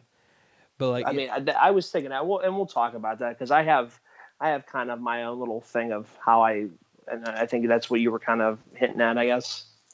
Yeah, so it's just like, basically the whole conversation would be just like, look, you know nothing, just forget it, go home to your wife, and just move on with your life, man. You don't belong in that society. And I do think like Bill's frustration manifests in like a really great Cruise acting moment, because after all this like lays down on me, he's just like, okay, no, like shit's been going like way too wrong in the past few days for me to just let this go. But at the same time, he's scared of what's going to happen if he doesn't. Yeah. So ultimately, he does decide to drop it. And then we come to the next scene where, in another like slightly horrifying thing. We totally forgot to talk about the part where he was followed. Where it was like right before. Oh, yeah, Victor had him followed. Yeah. Yeah, Victor had him followed, and they repeat that same like sharp note piano score. And, yeah, but it's all culminates in a scene where he goes home to his bed, sees that the mask, which he thought he lost, Yeah, is in just the in bed right fact, next like to, laying right next to Nicole Kidman. which Yeah, makes you really question like, wait, how'd that get there? What's going on? But and yeah. that's what caused him to break. He's just like, okay, look, I'll tell you everything. Well, and then Victor also said that that Nick actually was fine. They actually put him on a plane to Seattle. Yeah, And then he basically states that Victor, basically this whole thing was a charade. It was all staged. It was fake. This whole entire thing, basically just to scare the shit out of Bill to keep him like hush hush. which you know is bullshit. Because Yeah, which you know is bullshit. because Because this is way too this is way too elaborate for this to be a hoax. I mean, you have to have a lot of people all on the same page, and I mean, that's pretty damn good lining up people getting their story straight. Because getting he everything, said, you know what I mean? because that implies like everyone was in on it, like Mr. Milich, the desk Yeah. clerk, everybody. Like Yeah. it's such a weird thing. Like it really makes you question like what has he really been doing these past couple days? Did you another weird thing? You remember you made a reference to remember where they wanted to take Bill at the beginning. The two girls on his arm said "Over the Rainbow." Right. The name of the costume place was Rainbow. Rainbow Fashions. Yeah. Yeah, they so come that was they kinda- come to the next day and like their marriage is in like a really troubled place because they don't know where to go from here. And you're thinking like this might be the end of them. But then good. No, I'm thinking it's crazy because if you're watching this, you're like, none of you really cheated. I mean, Yeah, you guys never cheated. Yeah, I was gonna get to that at the. We'll come back to that at the end. Yeah, But yeah. They go Yeah, to a store to buy Helena something for their daughter something for Christmas, and they're talking about it. And they're just like, you know what? Let's just forget about it. Let's just enjoy each other's company. Like not forever because that's a war of the scared. So we'll circle back to that. But like we of course we have issues, but we can push through it. Yeah. It does have one of my favorite like last lines of any movie where it's just like, Oh, the last word of any movie. there's something like there's something we need to do first. Bill's like, what's that? She says, fuck, and then the movie just And ends. it ends. Yeah. One of my favorite like ending lines of anything. But yeah, We so, just noticed the bad parenting. where to Toy they Story. let the daughter like run off with like two strangers Dude, she's gone, and apparently those two strangers can be seen at the party. at the party. at the beginning of the film. I didn't see them, but I probably need to watch it again to figure that out. But Yeah. yeah, that's the movie, and so we can like really talk about like what this what's the meaning behind all this. And for me, at least, I think this comes down to one fundamental question, which is, do Bill and Alice really love each other? Yeah. Like, they've been married for 9 years, but like I said, their marriage is not perfect, and they're always having, like, these, like, weird impulses. But, like, you look at this film, like we said, the first half of this film is shot very differently than the second half. Like, it's a lot of, like, like fading lights, bright colors. It looks very dreamlike. Yeah. Whereas the second film looks very like realistic. Now, what I think this is supposed to evoke is like think of the title, Eyes Wide Shut. Kind of play out eyes wide open, right? But what is that really like? When your eyes are wide open, you're focusing. What are you focusing on? What's right in front of you, right? So when your eyes are closed, when your eyes are wide shut, what are you focusing on then? Your dreams. Yeah. This is about them coming to terms with their deepest, darkest impulses. Yeah. And, like really like working out the problem with their marriage because like, yeah, both these people were prone to infidelity at some point. Granted, neither of them went through with it. Like when push came to shove, neither of them could do it. So yeah, there's that. I think that, and plus you look at the first one where it's just like a lot of going through cool, like good scenarios, like dreamlike scenarios, some nightmare scenarios, and then when you wake up, you're dealing with like the harsh reality of it. Like they think about the scene where like Domino, we find like Domino had HIV. It's like dealing with consequences. Yeah, it's almost like it shows you like what would have happened if you did do that. You know what I mean? You see the consequence right before your eyes there. Like she was HIV positive. And think of like Bill's whole journey throughout the second half of the film. Like he tries to investigate this and ultimately just like quits cold turkey, and just like quits it and just like pushes it aside. And what are they doing at the end of the movie? Admitting they have a problem with their marriage, but rather than like trying to dive into them and solve them, they push them aside. So I think this is like really like an allegory for like the complexities within a marriage. And I think Kubrick approached this in a really like fantastic way. I used to not like this movie as much, but watching this again, I really dug it, man. It's probably one of my favorite Kubrick movies like of all time. Like, yeah, for sure. And I'm glad it won because of the fact, kind of what you just alluded to. I do have my reservations. I do think that Victor is Red Cloak. Just really? Because of I do, because you see at the beginning of the film he has a party, so he's the host of this party. So what would make sense that this Red Cloak guy is obviously like the leader or whatever of this party. So it seems like Victor knows a lot of people. So I'm thinking outside of the box that's how Victor knew that Bill was at the party, is because he was Red Cloak. Just an idea. I know the voice sounds nothing like Cindy Pollock. I understand that, but it's just one of those things that I like keep coming back to it. It would certainly make sense. To me, it does, and we never know who the hell. And that's the other thing. Who is the couple that are looking down at him? The one with the big nose and his mask. That's true, like because two people that are looking down. That's true, because I thought that was Sidney Pollack, but if Red possibility, if going with you, with your theory, if Red Cloak is Sidney Pollack, then who the hell are those people?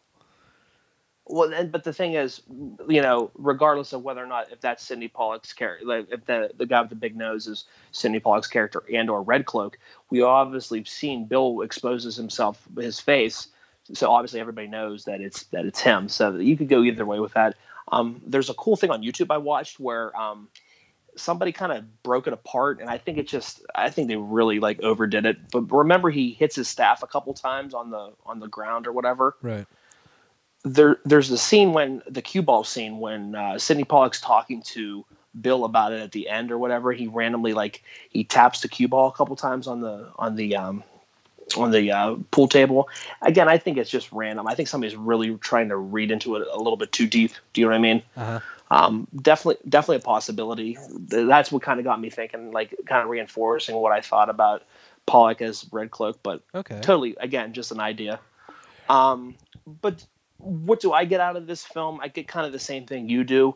And you can even say literally that maybe the back end of that is like maybe a dream sequence, almost like it's all a dream. Maybe you could easily kind of go that route. I do think the ending of this film is like very, it's very unique amongst Kubrick films, because it's both. Yeah. It manages to be both like optimistic and like incredibly haunting at the same time. Yeah, because you don't know what's going to happen to these characters, but you kind of think that whatever, and that's the thing. And I wish we would. What did Bill tell Alice? Like that's the thing. Like, what, did he tell her all about like every single thing? Like him going to the ladies, to see her father, and then like she said that she loved him, or the fact that he went to see a prostitute, or the fact that he went to a mass orgy. I mean, all these different things. It's just it's really crazy. Another thing, like I do think Mandy sacrificed herself for Cruz, because she kind of saved her life there at the beginning of the party, at Victor's party. Right. I think she was kind of like not like paying it, well, basically kind of paying it forward. No, I agree. But I think, yeah, and I think that obviously Victor goes into this big whole thing that it's a charade. It was made to get you to like hush up or whatever. I don't think Bill was going to tell anybody. First off, who was he going to tell? You know what I mean? He's not going to tell his wife. Who the hell is he going to tell? Who's going to talk to? Nick's gone. You know what I mean? So he loses his friend there. Who else is he really going to talk to that we've seen him have like an interaction with in the film? You know what I mean? So to me, it's like, I don't know. I find that hard to believe. That's why I think more of it. I think the Red Cloak and the other people, I think, overdosed her. I think they hushed her. They wanted to hush her up to keep her quiet so she wouldn't, hypothetically, she was a hooker. And I think that's what Victor uses as kind of like a crutch, being basically that, oh, she's a hooker. She was going to overdose anyway. She lives, you know what I mean? Blah, blah, blah, to kind of justify it. I think they just wanted to keep her quiet. But to say what basically just to kind of reiterate what you said, we see two people that are kind of like, it's like all a facade again, kind of how I said, it's like a mask. That's why I think like the whole entire like mask thing is a good, just a good theme that comes up over and over and over again in this film, just because of the fact that like they look the part in the beginning of it. They look like a happy, successful couple.